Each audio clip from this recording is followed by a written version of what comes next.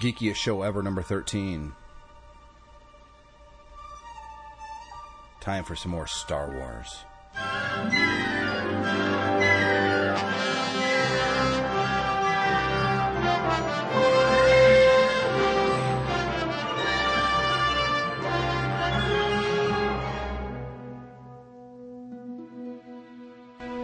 And it's time for Geekiest show ever, number 13. Usually I have either Guy with me or I have a David. Not this week. And I've got a special guest with me this week, and we're going to talk about Star Wars. His name's Justin Bryce. Hi, Justin. What's up, man? You know, the people that are listening to this show are thinking, well, who the heck is Justin? I've never heard about him before. Well, you're also on the MyMac podcast this week as well. You were our listener invite participant. Yes, I was. And it was a lot of fun. It was a blast. And the funny thing was, I was talking about doing the Geekiest show ever, number 13, and both David and Guy said they can't make it. And what's up with that? You know what? I tell you, sometimes those guys with a life. I know. I mean, did they not know? No, that, they knew that Star Wars is going on. Star Wars is happening all around us. That's right. It's every day. I don't know. That makes no sense, I guess. It makes no sense either, but it doesn't matter.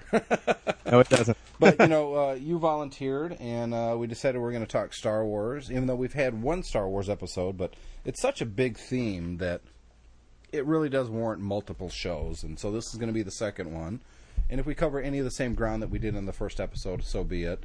But it's been at least a couple months since we did our last Star Wars episode, so I think we're due for another one. And what is geekier than Star Wars? I don't think anything. Well, I would argue Star Trek, but that's just me. It depends on if you're going with a negative when it comes to the term geek. I think that was a very geeky thing at one time. I don't think it is anymore. Yeah, well, there also hasn't been a lot of Star Trek. I mean, obviously, yeah, the new movie has been out for a while now, and you know, everyone's kind of gotten to fill their Star Trek cups up a little bit because it was running dry for a while. All they had were the stale shows. Do you think the hardcore Trekkies were happy with the new movie? That's all I've heard. I haven't heard anybody, whether they're Star Trek geek or otherwise, come out of that movie and say, "Not really, man. Not feeling it." That I haven't heard anybody say that. The funny thing is, I think they took Star Trek more like Star Wars in the latest movie. Well, J.J. Abrams is a self-admitted Star Wars geek. He's responsible for Lost, correct? Yes. Or one of the people responsible. One of them. And there's quite a few Star Wars references in Lost. Yeah, Hugo just in the past, in this last season, was rewriting. Oh, don't tell me! You didn't see it? Okay, I won't say anything. No Lost. No. Okay, we won't mention Lost. But the only reason I bring up Lost is because he's responsible for some of it, and he's put a couple Star Wars references in here, or in there. And one of the main ones that comes to mind is whenever they were trying to build a raft. One of the characters is like, no, this one goes here, that one goes there. Yeah. All right? And I, had to rewind it because I was laughing. It was great. But yeah, so I think he took a more Star Wars approach to Star Trek, which, me being a big Star Wars fan, and I don't have anything against Star Trek, I'm just not like a diehard fan. I think that it helped it a little bit.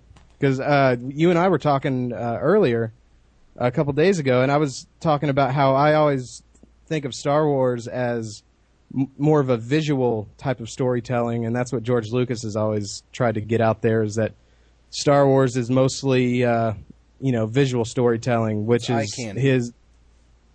Go ahead. It's more eye candy? Well, that, and just the story is told more through visuals. Like, one of the examples that is prominent in my mind, and one of the things I'm most geekiest about Star Wars is the lightsabers. The bad guys have red. The good guys have either blue or green. So you could walk into the theater in the middle of any Star Wars movie and see a lightsaber battle going on and know instantly who the good guys and bad guys are. Or purple in the case of Mr. Jackson. Mace Windu. Yeah. I don't know. What did you think about purple lightsaber? I thought that was kind of cool. I am a huge lightsaber geek. I wish they would have had more colors in there. But I do know the story about why, because one of the things that I always wondered about Star Wars, and again going back to the lightsabers, is why the hell Luke and Obi-Wan had blue lightsabers in Episode 4, and then Luke still had the blue one in Episode 5, but then in Episode 6, all of a sudden this green lightsaber comes out of nowhere, and they do nothing to try to explain it story-wise. And actually, they do. I can answer that. He actually loses the blue lightsaber. Oh, I know that at the end of Empire, so he has to build a new one.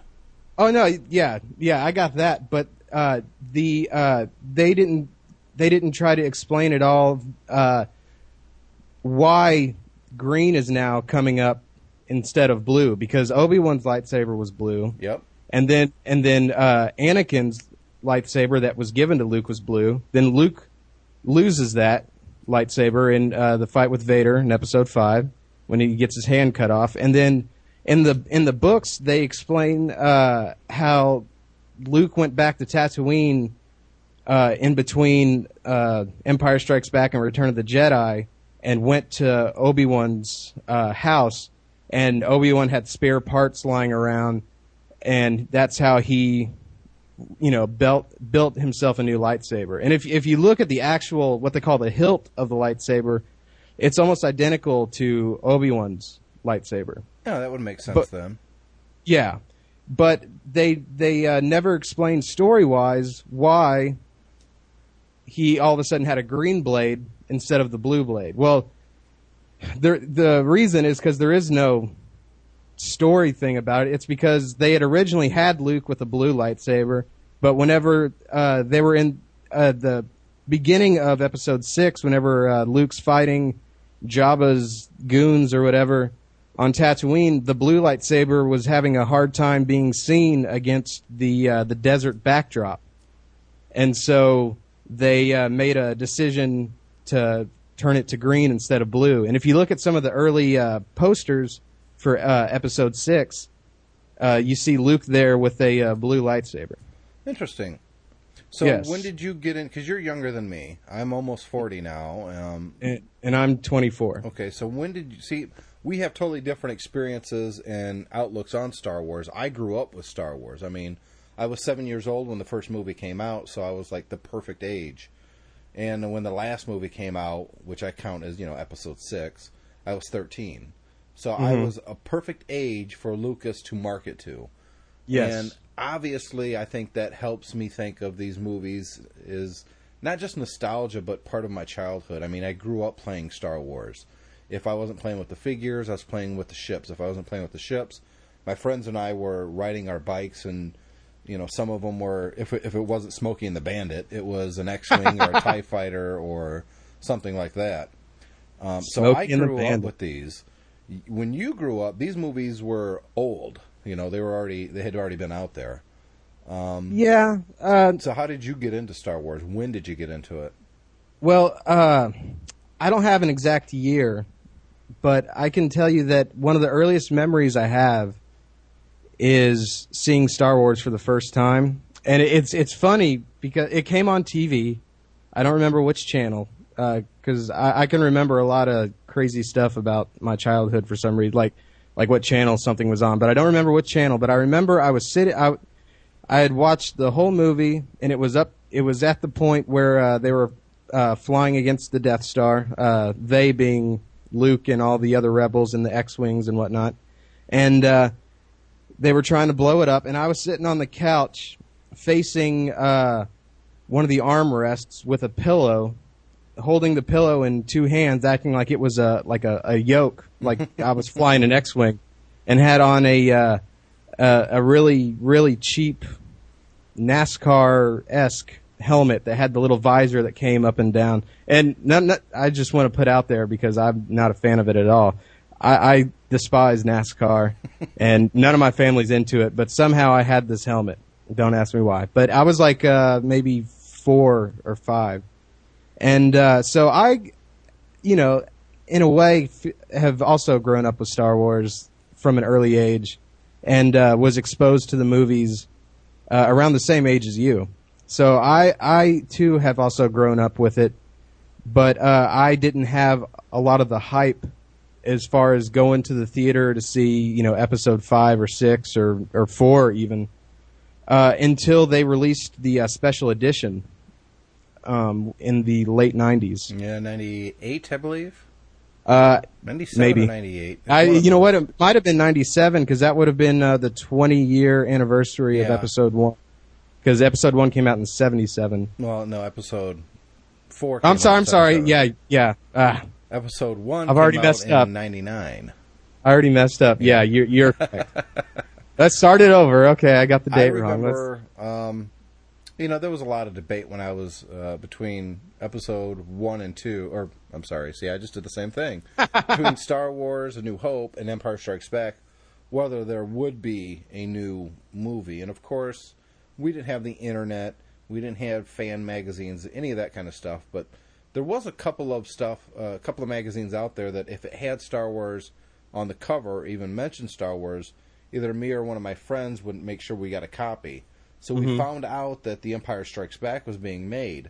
And I can't tell you the level of excitement, because you got to remember back in the 70s, it was almost unheard of to have a sequel. Of course, The Godfather had a sequel, but that was an adult movie. That was the exception, not the rule. Exactly. So when we found out George Lucas was making a new Star Wars movie, and that all the regular cast was involved in it, of course we were just ecstatic. We could not imagine what more could happen, because Darth Vader was beat at the end. But he didn't die, so we were all like, is Darth Vader still alive? Is he going to be in this movie? And of course you see him right at the beginning of the new Star Wars movie. Is Luke now a Jedi? Is he a real Jedi now? Did he learn? Who taught him? I mean, there was so many questions. Exactly. At the end of Empire, which I think that was 81. The Empire would have been 79. 79? Okay. Even whenever the original trilogy was being made, and also the prequel trilogy, there were always 2 years in between each movie. I think either 2 or 3. Now I'm starting to second guess myself. But the first thing that came to mind was 2 years. I can look it up on Wikipedia. Let's go up to Wiki. They have a special Star Wars Wikipedia that's called Wookieepedia. Wikipedia? Wookieepedia. Empire Strikes Back. I'll figure out exactly when it came out. The Empire Strikes came in 1980. So it was 3 years, not 2 years. Okay. And after we got done watching that movie, of course, it blew my 10-year-old mind, because it did not end on a happy note. I mean, who knew what was going to happen? All we knew was that Luke Skywalker got his hand cut off. Lando Calrissian was taken by Boba Fett. No, Han was. Oh, yeah, I'm sorry. Han was taken by Boba Fett. The Empire looked like they were pretty much unbeatable, even though, they did pretty good. There were so many questions. And, of course, the biggest one is Darth Vader his father? Luke's father, yeah. Now I'm interested to ask you a couple things about your Empire experience, first time seeing it. Afterwards, did you think it was a better movie than the original Star Wars? Oh, yeah, absolutely. And that's kind of rare nowadays. I won't say that's true of Return of the Jedi, which came out in 1983, so there was 3 years between each of the original trilogy. At the end of Jedi, or at the end of Empire Strikes Back, I went and saw it with a friend of mine, and we actually stayed and hid in the movie theater and saw it 2 times in a row. That's cool. And there was this sense of, even the second time sitting down to watch it, there was a sense of, I can't believe what I just saw. This exceeded the original Star Wars. It seemed more adult. Yes. It had themes in it that really blew us away. It changed the way we were going to play Star Wars when we were home. Because up until we saw Empire Strikes Back, Princess Leia and Luke were a couple. Yeah. And Yeah. then you find out they're brother and sister, and that puts a different spin on your play. You're like, ew. Well, yeah. In fairness, though, that didn't come till Return of the Jedi. No, but I think I see what you're saying. Leia was going for Han. Kind of seeing that Leia isn't so much into Luke; it's Han who Leia's kind of into. Which I think at the end of Episode 4, you really, I mean, you wouldn't really, if you had to bet money on it, I guess you wouldn't bet that that's how it would end up. You would think that Leia would have ended up with the ultimate hero of the movie, which would have been Luke. But yeah, no, I see what you're saying. Well, yeah, the knight went and rescued the princess, and he gets the princess at the end, but he didn't because it's his sister. Exactly. It just felt like what we knew about Star Wars expanded so much, and there were so many more ideas to explore. Not to mention a lot more cool stuff coming out. I wanted an AT-AT Walker immediately. I was like, absolutely, I have got to have one of those. That is the coolest. I thought the AT-ATs were just so cool. They were the bomb. And one of the vehicles, or the vehicle really, from The Empire Strikes Back, or at least that was introduced in The Empire Strikes Back, that really blew my mind, or I guess I should say blows my mind now, because I've only recently kind of come to really think about it and really kind of come to appreciate it, and that's the Super Star Destroyer, Vader's Star Destroyer, right? Which completely dwarfs any other ship that anybody else ever had. The Super Star Destroyers were what the Rebellion was most afraid of until they learned of the Death Star. Mm-hmm. The Super Star Destroyer it had so many weapons, it carried so much stuff, that if the Super Star Destroyer was coming, you got out of there. In fact, they explore this a little bit with the Tharn series by Timothy Zahn. The Zahn series, yeah. One of the biggest losses for the Empire wasn't the Death Star, which a lot of the Imperial officers were against building a second one anyways because the first one was so flawed, was that they lost the Super Star Destroyer when it crashed into the Death Star. And that was a bigger problem for the fleet than anything, because the Death Star itself wasn't part of the Imperial fleet. It was its own entity. Exactly. And that was under the command of Grand Admiral Moff. No, what was his name? Grand Moff. Tarkin. I think you're thinking of, but he He died in the first one. But the books explore that it took so much money to build the Death Star that it really did put a crimp in the Imperial fleet. And that's what gave the rebels kind of a foothold to fight back. That they weren't getting the money that they should have, the resources they should have, because it was being diverted to the Death Star project.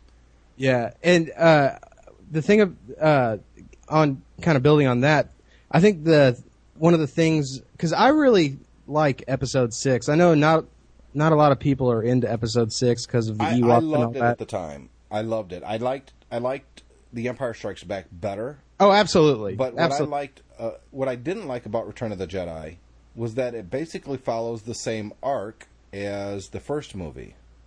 And they have to do the same thing at the end of this movie as they did in the first one, to destroy the Death Star. I thought that was kind of cheap. They could have done something different.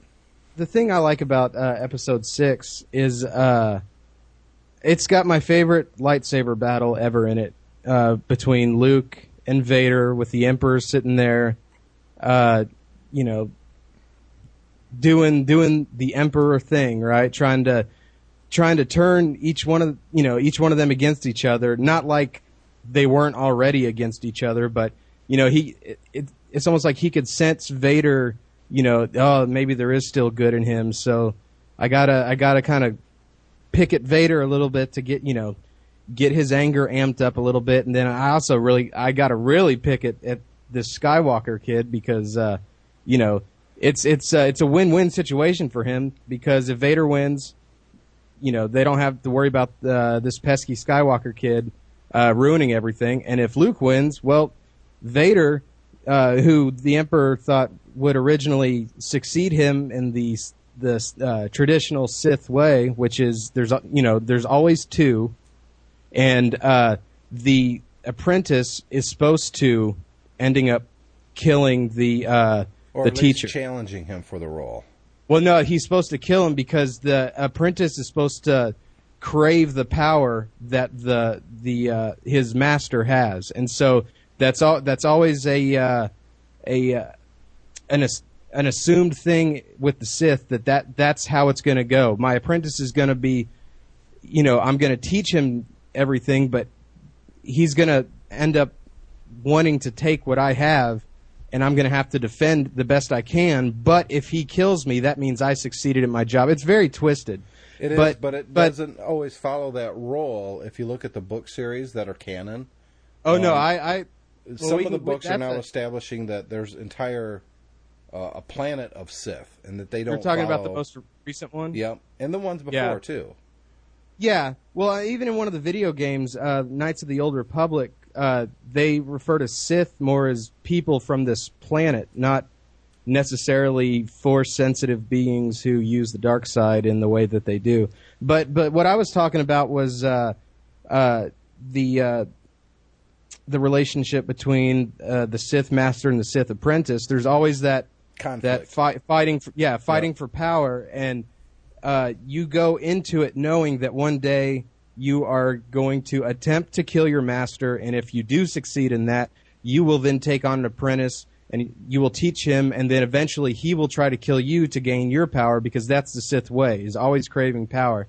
And so whenever Palpatine in the prequels, is something that I feel like the prequels really succeeded in, really gave you just an amazing view at how Palpatine takes Anakin and twists his mind in very subtle ways all throughout the prequel trilogy to get him to the point where he turns to the dark side. And so Palpatine's thinking, here's this kid. The Jedi thought he was the chosen one. Whether he is or isn't is irrelevant, because he's got the power of, he's more powerful than any of these other Force-sensitive beings, being the Jedi.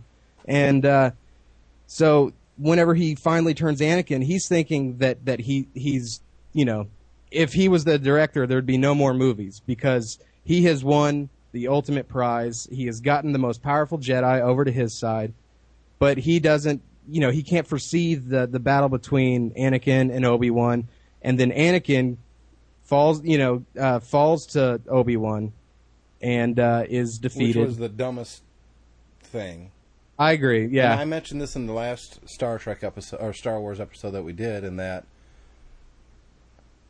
if you have the high ground, you're going to win, and if you have the low ground, you're not. Well, Obi-Wan killed Darth Maul from the low ground. Yeah. But yet somehow Anakin, who is supposedly more powerful than he is, loses. It didn't make any sense. There was so many flaws in the prequels. To me, the prequels, I hated the first one.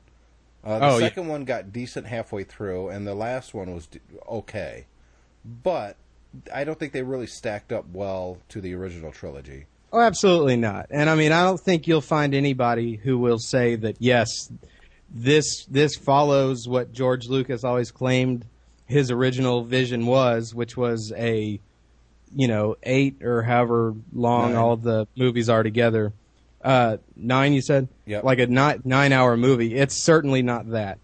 And he definitely, he told us, we're going to explain why Obi-Wan's able to disappear and all this, all this stuff. How they were going to explain the Force ghosts and exactly, how all this stacks up, and they barely touched on any of it. In fact, it was a throwaway line at the very end of the last movie. Oh, An old friend wants to see you. Oh, I'm gonna teach you how to.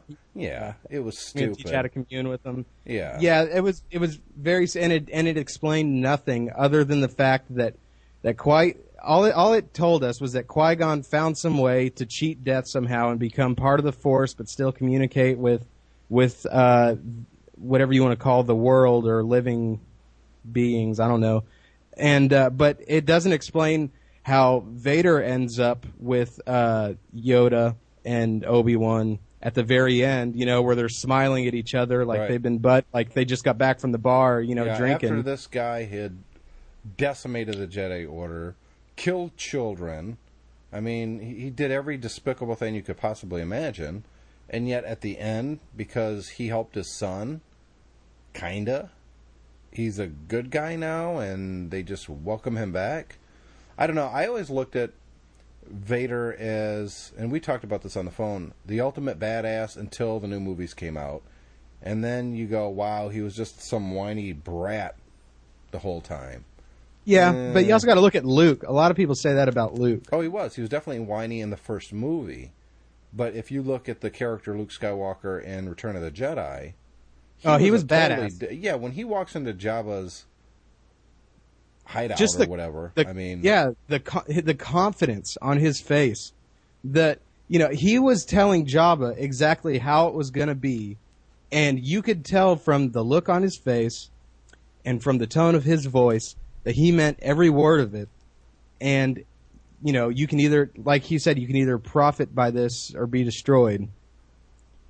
I don't know. I thought it was weak. So many of the aspects of the movie, but taken as a whole, I really liked them. And like I said, Star Wars really changed my life. It opened my eyes to something bigger. To me, Absolutely. I always, I thought it was a cop-out that in the first three movies, in the original trilogy, George Lucas doesn't try to explain away what the Force is. Mm-hmm. And the only explanation he gives is it's an energy field that surrounds us and binds us. It's created by all living things. That's something that we can understand, and we don't need any more of an explanation than that. And it's almost a religious thing. And I think it's one of the best little monologues that Yoda gives Luke on Dagobah. One of the best monologues in any of the movie. Might even be the best bit of best lines, I guess, given to any character in any of the movies. Is what Yoda says to Luke right there. Yeah, well, actually, you first hear that from Ben in Ben's house on Tatooine, where he says, "The Force, what's that?" Oh, I'm sorry. I thought you were referring to what Yoda was saying. No, I meant when Ben first explains it. He says it's an energy field that surrounds us and binds us. It's created by all living things. But the way Yoda explains it much more in depth, he still leaves it kind of vague. Whereas in the newer movies, it's these microorganisms and midi-chlorians. It was crap, is what it was. It was crap. Media crap is what I called it. Yeah. And of course, it's George Lucas's playground. A lot of people say, "Well, it's George Lucas's vision. He can do what he wants." You know what? Star Wars doesn't belong to George Lucas anymore. It really doesn't. It belongs to all of us. It's in our collective consciousness now. Yeah. And I think that the worst thing that they could do is leave George Lucas in charge of the Star Wars universe. I personally hope that somebody else just steps in, takes over, and does something better with it. It's a great concept. All Lucas cares about is selling Happy Meals with Star Wars figure now. Mm-hmm. And it's obvious that's all he really cares about. Well, I think that they're making some headway there with the TV show. I think the Clone Wars. The Clone Wars is the best thing since Jedi. I'll tell you, I think it's going to take a lot to it's kind of a weird thing. If you're a big Star Wars fan and you're into watching all the special features that come on the discs, especially for the prequels, there's a moment whenever they're showing the making of Episode 1, and Lucas is talking to Frank Oz, and Frank Oz is saying something that I can't remember, but he was talking about referring to the legacy of Star Wars, and Lucas said, it is possible to destroy these things. It is possible for Star Wars to lose some of the ground it has. He didn't use those exact words, but that was the idea. Is if you don't do it the right way, then it's possible to lose the audience that you've already created. And I think that those words, if he remembers saying them, I'm sure that they haunt him a little bit, because I feel like that's what happened with the prequels. I don't think it haunts him at all. I think it's exactly the way he wanted it. Well, he never made the new Star Wars movies for us. He made them for little kids. And Yeah. he didn't care about what came before. He didn't care about changing things. He did what he wanted to do, and the real fans be damned. And I think that's what happened. But Well, I think that, whether or not that's true is irrelevant, because we're at the place where we are now, as far as Star Wars as a brand and as a franchise. yes, And I think being that said, I'm less of a Star Wars fan now than I was at the end of Return of the Jedi when I was 13 years old. I was the biggest fan of Star Wars when I saw the commercials, the trailer for the very first prequel movie. Oh yeah. It gave me chills. Oh yeah. I was the trailer first came out in 1998, so I would have been 28 years old, and I'm seeing stuff that I've never seen before. It's part of the Star Wars universe. It looked fantastic in that first trailer. Prepare for planetary invasion, and you're like, oh my god, this is going to be awesome. And I stayed up nights just thinking about how great this movie was going to be. Mm-hmm. And to sit down when the Phantom Menace started, which I thought was a horrible name, but I thought, well, there's got to be a reason for it. And George Lucas is a brilliant man, so it's going to be brilliant. When I sat down, the first 10 minutes, 15 minutes of that movie was just, I was back in a time where the Jedi were badasses, that they weren't scared of anything. Here's these two guys that travel to the ship under diplomatic immunity, supposedly. They use their lightsabers to cut through this blast door. They're just badasses. They're moving. They're like Supermen, and they can't be stopped. And then it all goes to hell in a handbasket pretty quickly. Mm-hmm. And when that movie was over, I was less of a Star Wars fan than I had been before. And I kept thinking to myself, was it really as bad as I think it was? It couldn't have been that bad. Every time I think that to myself, and I go to watch Phantom Menace, the answer is undoubtedly yes, it was that bad. There was the acting was just atrocious. You know what I was noticing though, and I was telling you earlier that the A New Hope was on TNT high def the other day, Mm-hmm. and I was catching Spike parts said. of it. Or Spike, you're right, Spike. And I was catching part of it, and when Alex Guinness was on, Alec Guinness. that's what I said. What'd I say? Alex. Alec Guinness. When he was on, you'll get tons of nerd letters yeah, probably telling you that it's Alex. So I just thought I'd step it. When he's talking about the past, there's this glimmer in his eye like he's really remembering what it was like back then. And having seen the prequels now, and the cartoon and all that, and you realize how much of a badass Obi-Wan Kenobi was back then, Mm-hmm. and to see how far that he's fallen, what a brilliant actor he was. Absolutely. Because you see the history in his face, even before you actually have seen it yourself. But now that we have seen it, the performance is even better. I agree. Like, wow, he was the man. And, there's still that spark to him when he says, "You must come with me." And he looks like, "Oh, I can't do that." And he's like, "That's your uncle talking." It's the old... At the time, we thought it was just an old wizard trying to talk Luke into coming so he can apprentice and blah, blah, blah.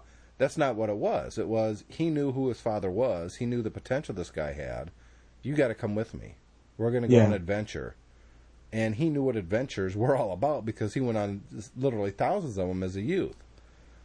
And you could see that in his face. And I think that that's one of the things that they've done really well with the trilogies, and especially the cartoons, is they put more truth into the look that he was giving in the original movie than we even knew at the time.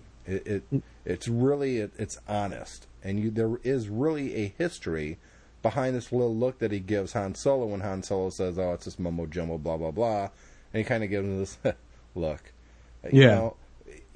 Knowing where he's come from now and the stuff that he's done, it just adds so much depth to that character. It's amazing. I agree. And I also, I'll tell you one thing I don't like, and that's how under fire the character has come under about the way in that same scene about the way he handles Luke's question about his father. Mm-hmm. You know, about how people say that like he's one of the biggest liars in the Star Wars universe. And I guess if you look at it using his words, a certain point of view, I guess you could say that, but that I think that would be trying to look at it too black and white, and you have to think about exactly what type of information.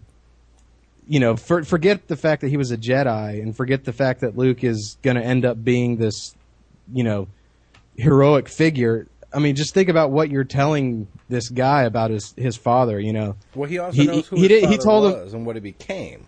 Well, that's what I'm saying. Like you're telling this kid that the predominant bad guy in the entire universe is, yeah, that's your father, and I served with him, and he was good up till, you know, on and on. I don't know. I don't like. I think he handled it in the appropriate way. The only way he could have at the time, because Luke wasn't ready to find out that his father became the biggest ass in the world. Well, yeah, that's what I'm saying. Is I think Obi-Wan handled it the appropriate way, and if you go back and you actually pay attention to the words Obi-Wan Kenobi is saying to Luke Skywalker, he's not telling him a lie. What he's doing is he's leaving out the part that says, "Oh yeah, whenever Darth Vader betrayed and murdered your father, what I mean by that is he actually became Darth Vader, and Anakin Skywalker ceased to become a person." Yeah, I agree. No, I thought it was handled really well. I think Lucas explained away a lot of the inconsistencies, but he didn't do that in the prequels. He just didn't care enough to explain it away. Well, what I've heard about Lucas and the prequels is that after they were all made, and I haven't read an interview or heard or watched an interview where he said this, but I've got some friends who are telling me about it. So if it's not true, then, you know, F me, whatever. But Lucas has come out and said that all he really wanted to do was make the episode 3. He didn't start the prequels again to make episode 1 and 2. He just wanted to make the episode where Darth Vader, you know, Anakin became Darth Vader, and everything went to hell. And so I think what happened is he went and made the first 2 movies, thinking that, okay, well, in episode 3 we're going to explain a lot of this stuff that I've been telling everybody we're going to explain away. We'll save all that stuff for episode 3. But then once he started writing episode 3, he just couldn't find the area in the movie or the time, or I don't know, call it what you will. I just think he couldn't be bothered. Well, I don't know. I think if it were up to him, and I guess it is up to him, so I don't know what I really mean by this, but if I bet he wishes he could have explained everything away a little better. I just think he's happy with the way it is, and he doesn't care what we think of it. I think that's the truth. George Lucas has never cared about the fans. He'll play lip service because we bought his mansion for him, but when it comes right down to it, he doesn't really care. So, jumping ahead to the next movie was Episode 1, The Phantom Menace. Like I said, when I first saw it, I was really depressed. But, you know, there was some very adult themes in this movie. I mean, It really kicks off because the Galactic Republic is this huge bureaucracy. It's corrupt. There's a lot of problems. And here's this guy, Palpatine, who sees a problem, wants to bring order to the galaxy under his rule, obviously. I don't think he sees himself as evil, but I think that over and above who and what Darth Vader was, that's really an ultimate bad guy. Oh, absolutely. And not just the power of the Force and all that, but his political manipulations. I mean, he is in charge of both sides of this war. he's running a war where he's fighting who? Himself. To set up the scenario that the Senate will approve direct military control and building this huge galactic army that he'll be in charge of. To get rid of the bad guys who he's also in charge of. So he's consolidating power. It was brilliant. And he did it right underneath the nose of the Jedi and all the other counselors and all the other senators, and I mean, it was brilliant. And he was able to pull off what he pulled off without ever, literally, except for at the very end when the Jedi went to his office when and he gets busted. Told him to up to that point there had been I can't remember how many years story-wise, but Anakin was a little kid. At least 20 years. Where he never had to lift a finger. No, well, he is to me maybe not. I mean, he was a Sith Lord, and obviously, but he never had to. He never had to go and do some of the battle. He never had to fight any of the battle himself. He never had to pull out his lightsaber and kick some ass in defense of the Sith beliefs. I think he must have, because he was very good at what he did. Oh yeah, that's what I'm. But what I'm saying is, as far as his plan to become Supreme Chancellor, and then saying, Emperor, okay, now we're going to turn it to the Empire. Yep. He was able to get everybody to do his fighting for him. Yep. Up to the very end where he got discovered, and even then he still succeeded. That's the one thing about the original trilogy that I never understood why anybody would really want to see it, because at the very end, the bad guys win. It doesn't have a happy ending no matter how you look at it. At the end, all the Jedi are dead except for literally 4. Luke and Leia, and Obi-Wan, and Yoda. Mm-hmm. Those are the only ones that survived, according to the movies anyways. Yeah. And, they've written some books about how some of the Jedi survived. I don't know. It was just, they were good books, but they were obviously just that. They were just books. They were like what ifs. Exactly. But Luke's mother dies because she doesn't have the will to live. Stupidest thing ever. I mean, I heard dumb. I heard a hilarious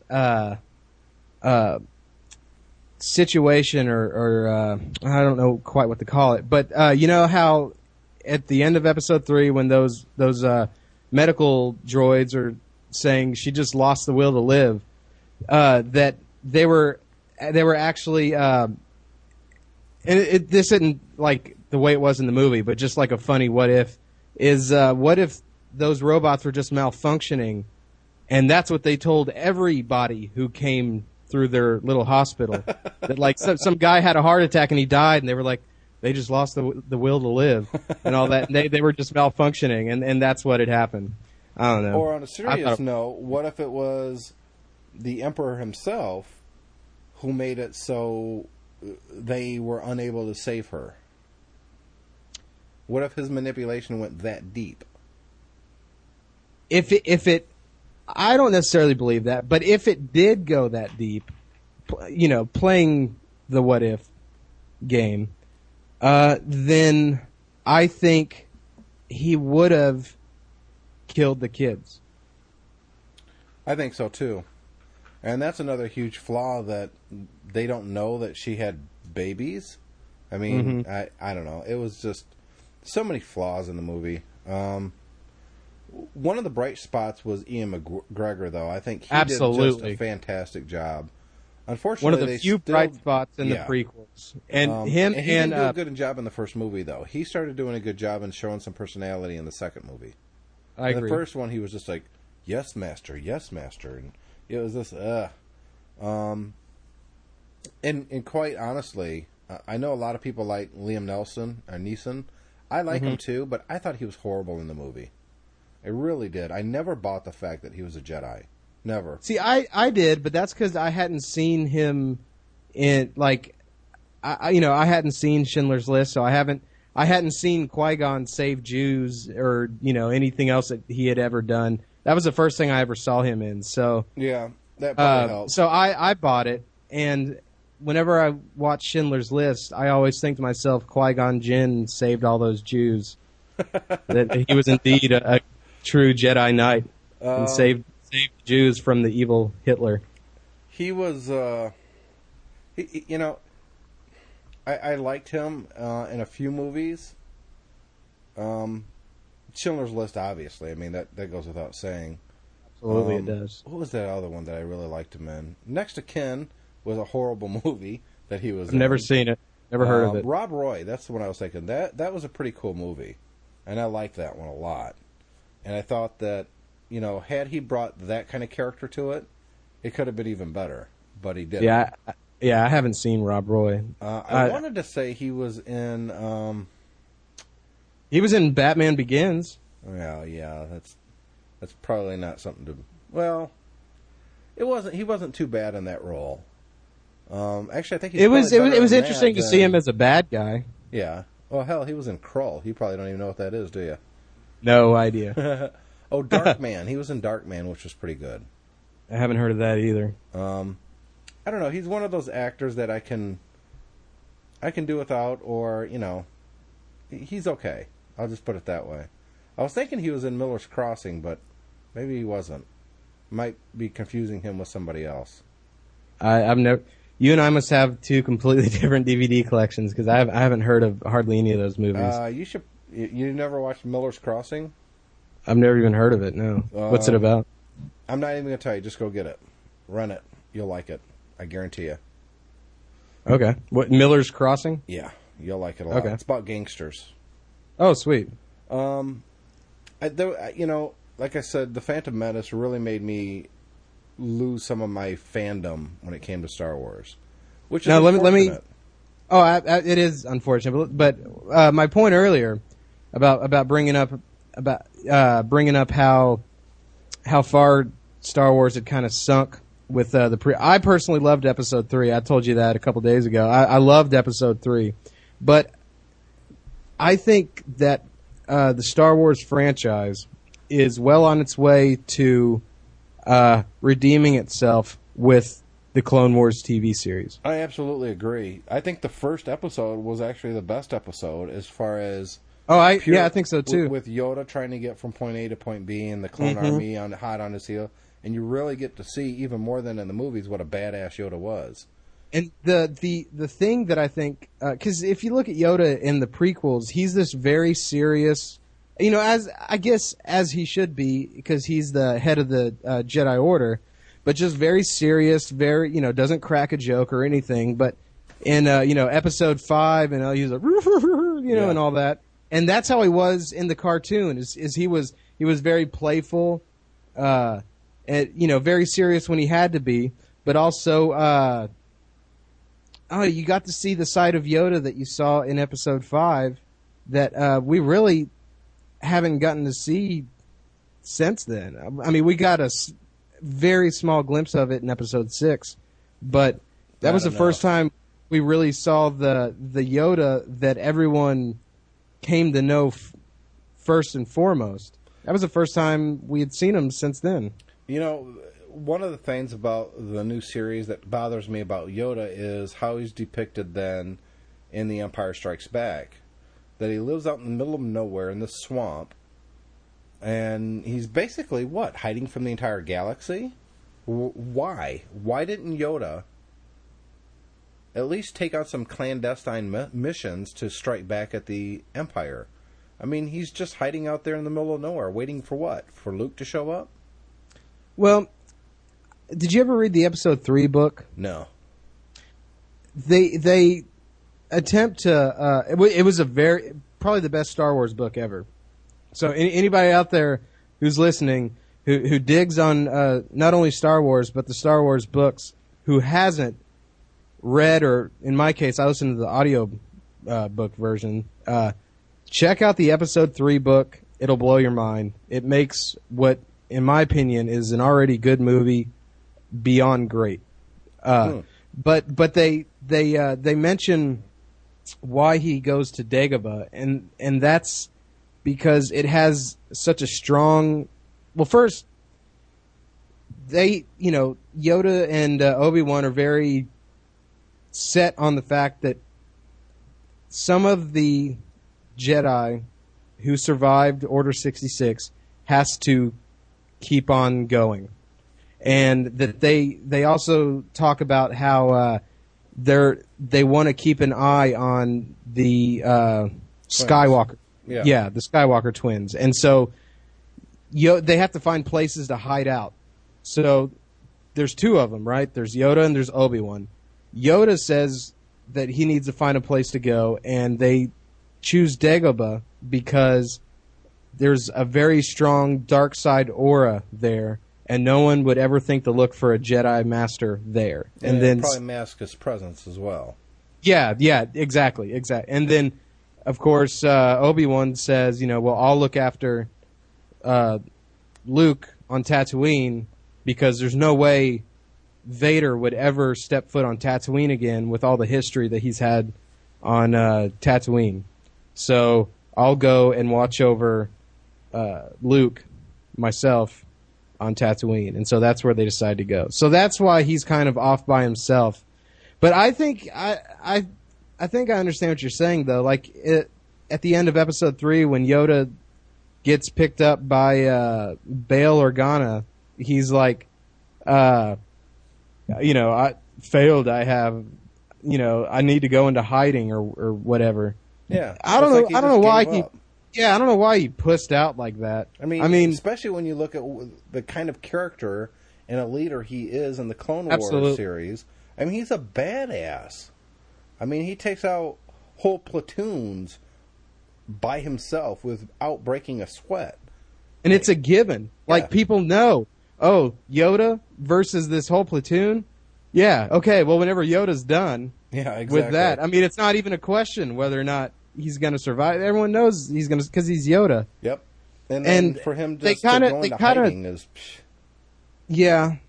They explain in the book a little bit about how Yoda was able to be beat by Palpatine in their duel on Coruscant in the Senate building or whatever. Yeah, the Senate and that's they say that Palpatine and the Sith, the dark side, basically, has been constantly updating like their training. Like they've been taking out what they know doesn't work or what they know might work but they will never use. They've been taking that out of the training regimen and putting in stuff that they know will work and stuff that they know they will use. Whereas the Jedi had become complacent in the fact that they are the highest part of the totem pole, and that no one can really beat a trained Jedi. And so they've been so caught up in tradition, they haven't been keeping up with, they've been so busy trying to worry about the Jedi tradition, they haven't been trying to update their training regimen and trying to update what they do to keep up or something like that. Are you reading the newer books at all? Oh, yeah. Yeah. So you're reading Fate of the Jedi, and you read the last one with Jason Solo? Yeah, and I didn't... Darth Caedus. Caedus, however you say it. Yeah, I listened to the audio version, so I have the extreme pleasure of correcting everybody on the pronunciation because I've heard it firsthand, yes. Yeah. I thought the Darth Caedus saga was brilliant. I thought it was, too, especially that first book. Yeah. That's what hooked me into it, absolutely. I never read any of the New Jedi Order books. Neither did I. I read some of the books. With the Yuuzhan Vong or whatever. Yeah, no, I didn't read that either. I know Chewie dies in that series, so eventually I did listen to that one. I did listen to that one. Yeah.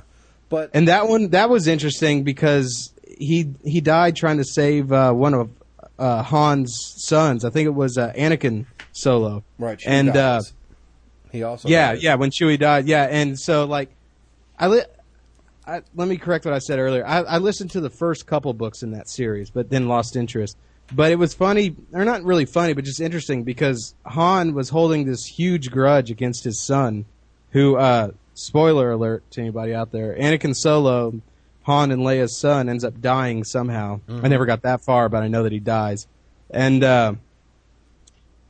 so, yeah, he has like some huge regrets about the way he treated his son whenever Chewie died. But yes, Chewie does die. And then, you know, his other son, Jason, becomes a Sith Master, which if someone just said that, I'd be like, there's no way Han Solo and Princess Leia's kid's going to become a Sith Master, especially coming from that family with Uncle Luke and all that. But the way it happens was just brilliant.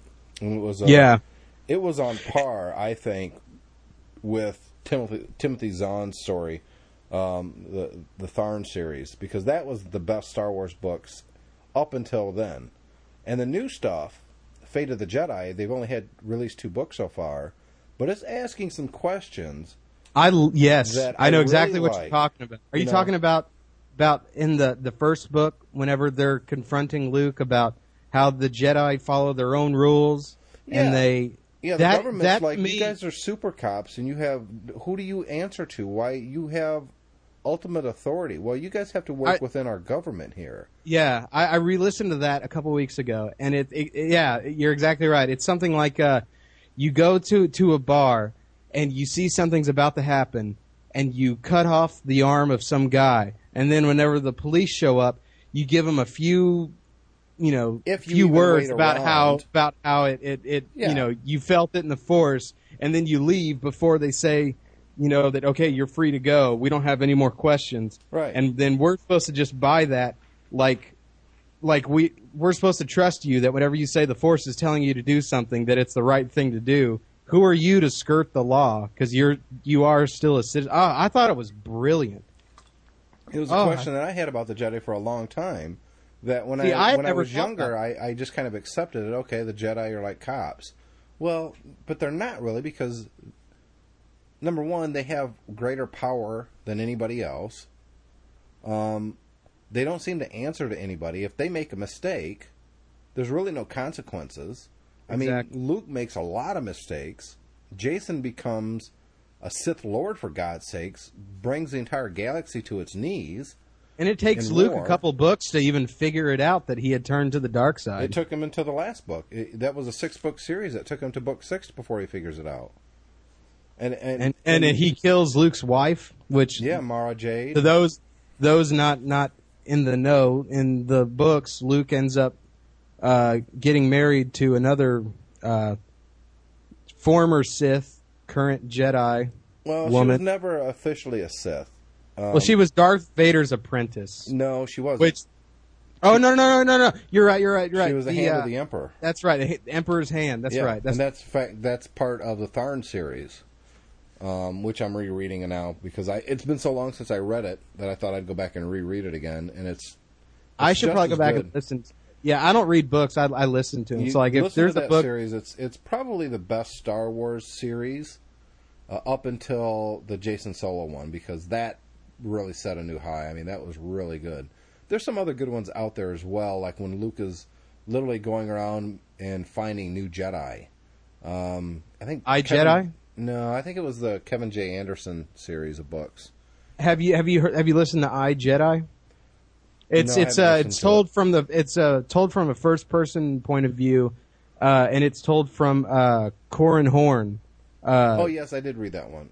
That one's really good too. And that's another character that has a prominent, his kids do anyways in the new series. Yes, a prominent role in the new, And I love what's afflicting these people.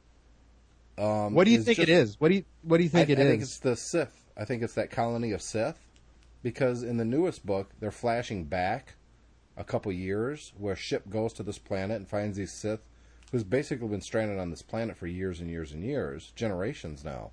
We should mention ship is a Sith training vessel or something like that that has its own. It's alive. It's its own being. So that's its name, ship. And I think it is a craft, but it's also alive. And that was established in the last series as well, because Ben Skywalker used it to get off that one planet. Yep. And that's another character they're doing really well with is Ben Skywalker. I agree. I'm really enjoying that character. I didn't think I would. I thought, they just got to give Luke somebody. But I am really kind of enjoying him. Well, I'll tell you, I'm enjoying where he is in his role in the whole Star Wars universe now. Yeah. But I'm enjoying it because of what they did in the Legacy series. Absolutely. Where he was like almost there, turning to the dark side, being Jason Solo's apprentice, and then he was able to. I can't remember exactly what it was, but he was able to fight it and turn away, and he completely redeemed himself. Well, he was also very militaristic too. I mean, because he joins the GA as basically a shock trooper. Yeah, and he gets a lot of training from those guys, and I think that actually helped him fight Jason's influence because he's a big law and order kind of kid now. And they've just really built this character up extremely well to the point that if they had a book where it was just him, I'd be all over it because I've kind of followed his career path, if you will, up to this point, and he's a really interesting character. He's a very interesting character. He's basically Luke Skywalker, but trained from the beginning correctly. Exactly. It's as if Luke was not born into a life on Tatooine on a moisture farm. And he's also an interesting character in that his dad is the ultimate badass Jedi that everybody knows. He's got the most popular and famous father in the galaxy. Exactly. And I love how it was in the first book of the new series. Is Outcast? Is that right? Yes. No, I think the new one is Outcast. Maybe. Well, I'm talking about the first book in the new series. Yeah, I know what you mean. Whenever they show up on this planet, and it's him the and underground Luke. Stuff. Well, just whenever they show up to this planet, and it's him and Luke. Yeah, after Luke gets kicked off Coruscant, and he's like, "Dad, they don't even know who you are. Why are we even here? I can't believe they're not showing you the respect. You're a Jedi, Matt. You're one of the most famous people in the entire galaxy.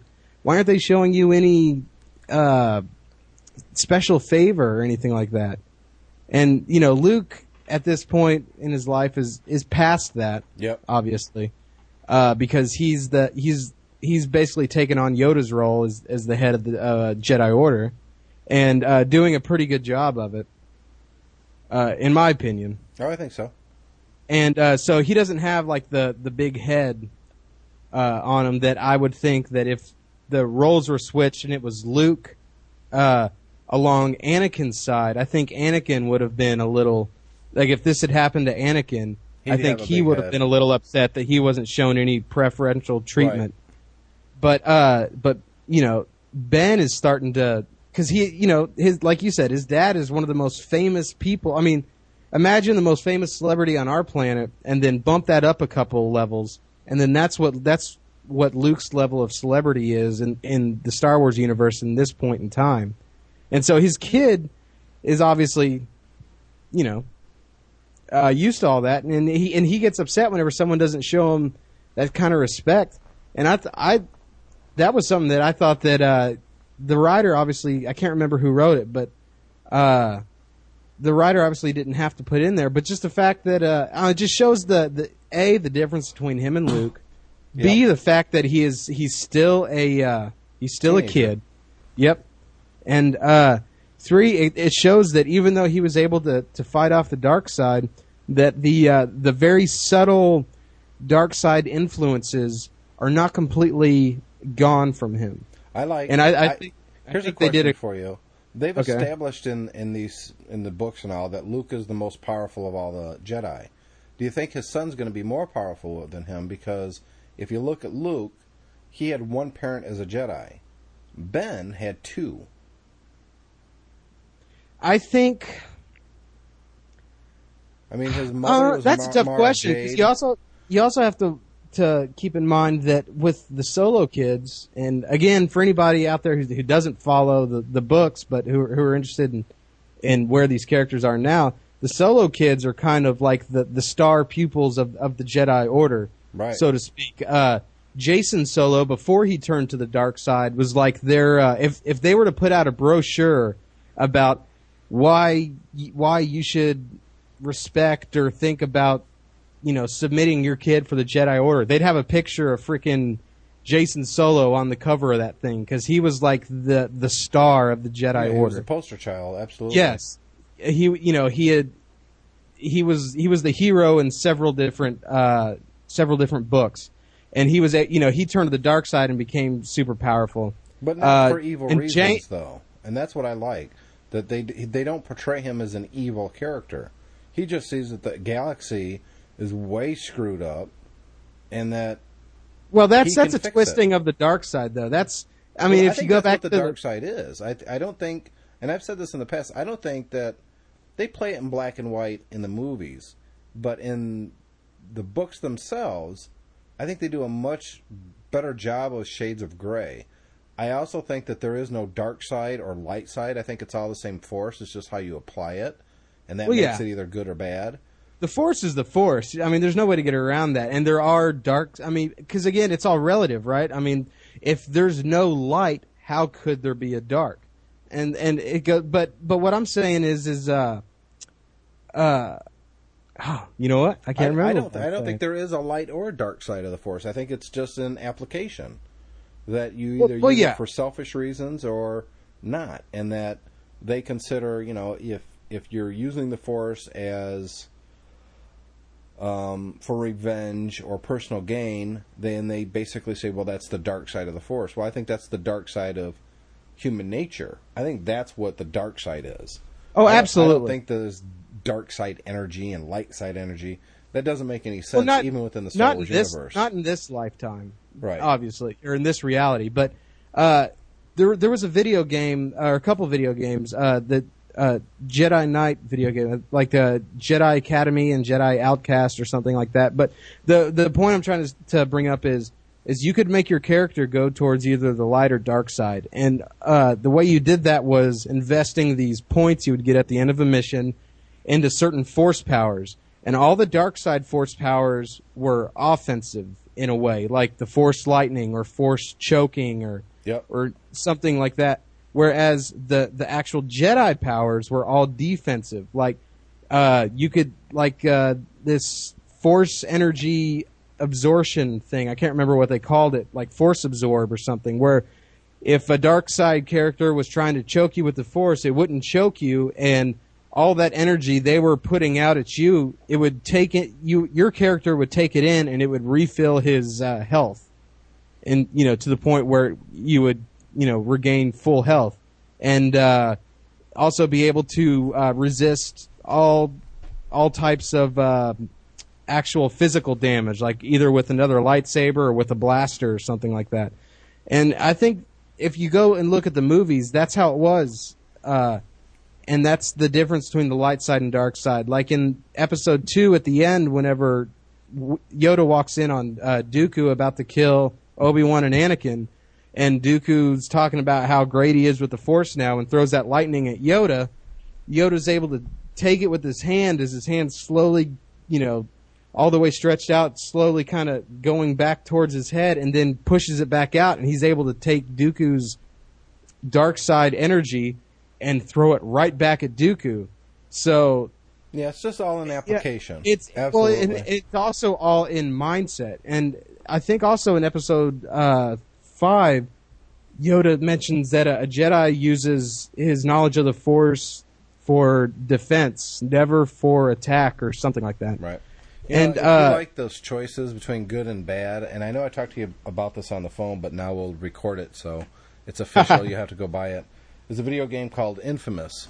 Yeah, you were telling me about that. And it's very much Force type of powers. I mean, you don't have a sword or anything like that, or telekinesis. Well, you kind of do.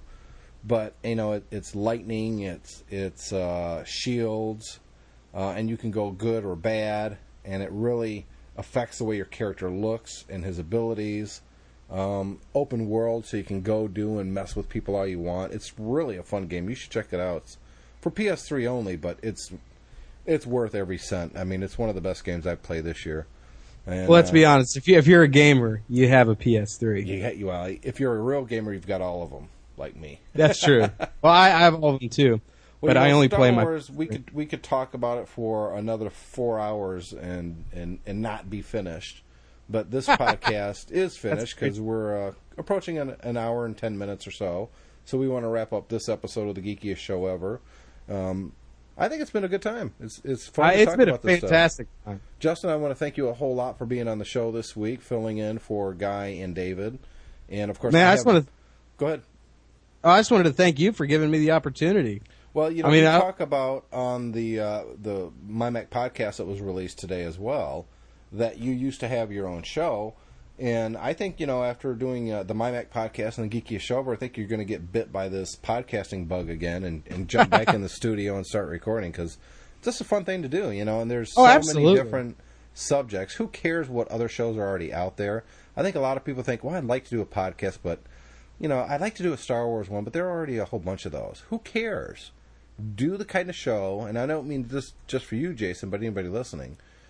Justin. I'm sorry, Justin.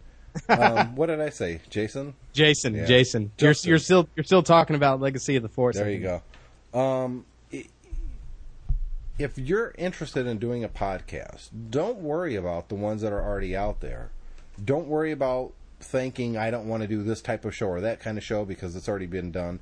Do whatever you have a passion for, and you'll make a good show. And if you don't make a good show, who cares? It's just fun. It doesn't cost a lot of money. Unless you get really big, then it does, and then you can get advertising anyways, and it'll pay for it. But just do it. There's not enough good stuff out there, and there's too much bad stuff.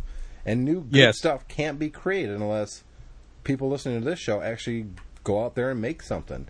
Will it be bad at first? Probably. You're brand new at it. But just keep at it. Don't stop. If you go back and listen to even the first year of the MyMac podcast, it was crap compared to the new stuff. I mean, the audio quality wasn't there. You don't have to start out at a professional sounding level. Just put something else out there. You know, let other people listen. Get other people involved. Have fun with it. That's what podcasting is all about, and I hope more people, including you, Justin, will actually go ahead and start making some podcasts because there's just not enough out there, and I think that we need to have more podcasts from people rather than another NPR podcast or another CNN podcast. Or, absolutely. You know, we just need more independence. Just a really quick story, and then I'll plug what podcast I've done so far, other than yours, Tim. I've been to broadcasting school, and I also took a broadcasting class in college about this time last year, and we had to do a weekly show, and I unfortunately was absent during the particular class where everybody teamed up to do a show and got stuck doing one by myself. And so I was like, well, this is good and a bad thing. A, I don't have anybody to throw any ideas off of. But B, that frees me up to do what you want. To talk about whatever I want. And I didn't want to tie myself down to one particular topic. And so it kind of goes with your Geekiest Show Ever theme, the name of your show. I wanted to name mine Geeking in Your Pants. Geeking in Your Pants. The teacher said no, that's a little too because I should mention the shows went out on the student radio station.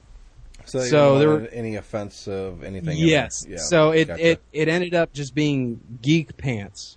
But yeah, I talked about Star Wars. I talked about Mac stuff, and I'm also a big musician. I'm a big guitarist. And by big, I don't mean you've heard anything I've done, but like, you know, I'm into it. Very much so. Gotcha. And so, you know, I talked about a lot of stuff like that. So, yes, I am totally into the geek stuff. And the name of the podcast that me and my friend Kelly, who I think I mentioned on the MyMac as well, but I'll mention here too, is not a girl, it is a guy. There's some funny stories, I think, on the podcast about stuff that he's gone through, having the name Kelly, being a guy. But the whole mindset behind our show is called The Jack Off, and it's J-A-K, not J-A-C-K. And the J-A-K is Justin and Kelly. And our whole mindset was just brutal honesty about life. So we tell stories, we talk about girl situations, and everything else in between. There's no set we just put them, we buy a case of beer, put 2 microphones down on the table, and start recording and start talking. And you can find that on the iTunes store? Absolutely. Just type in the Jack Off. And it's just about we don't hold back anything.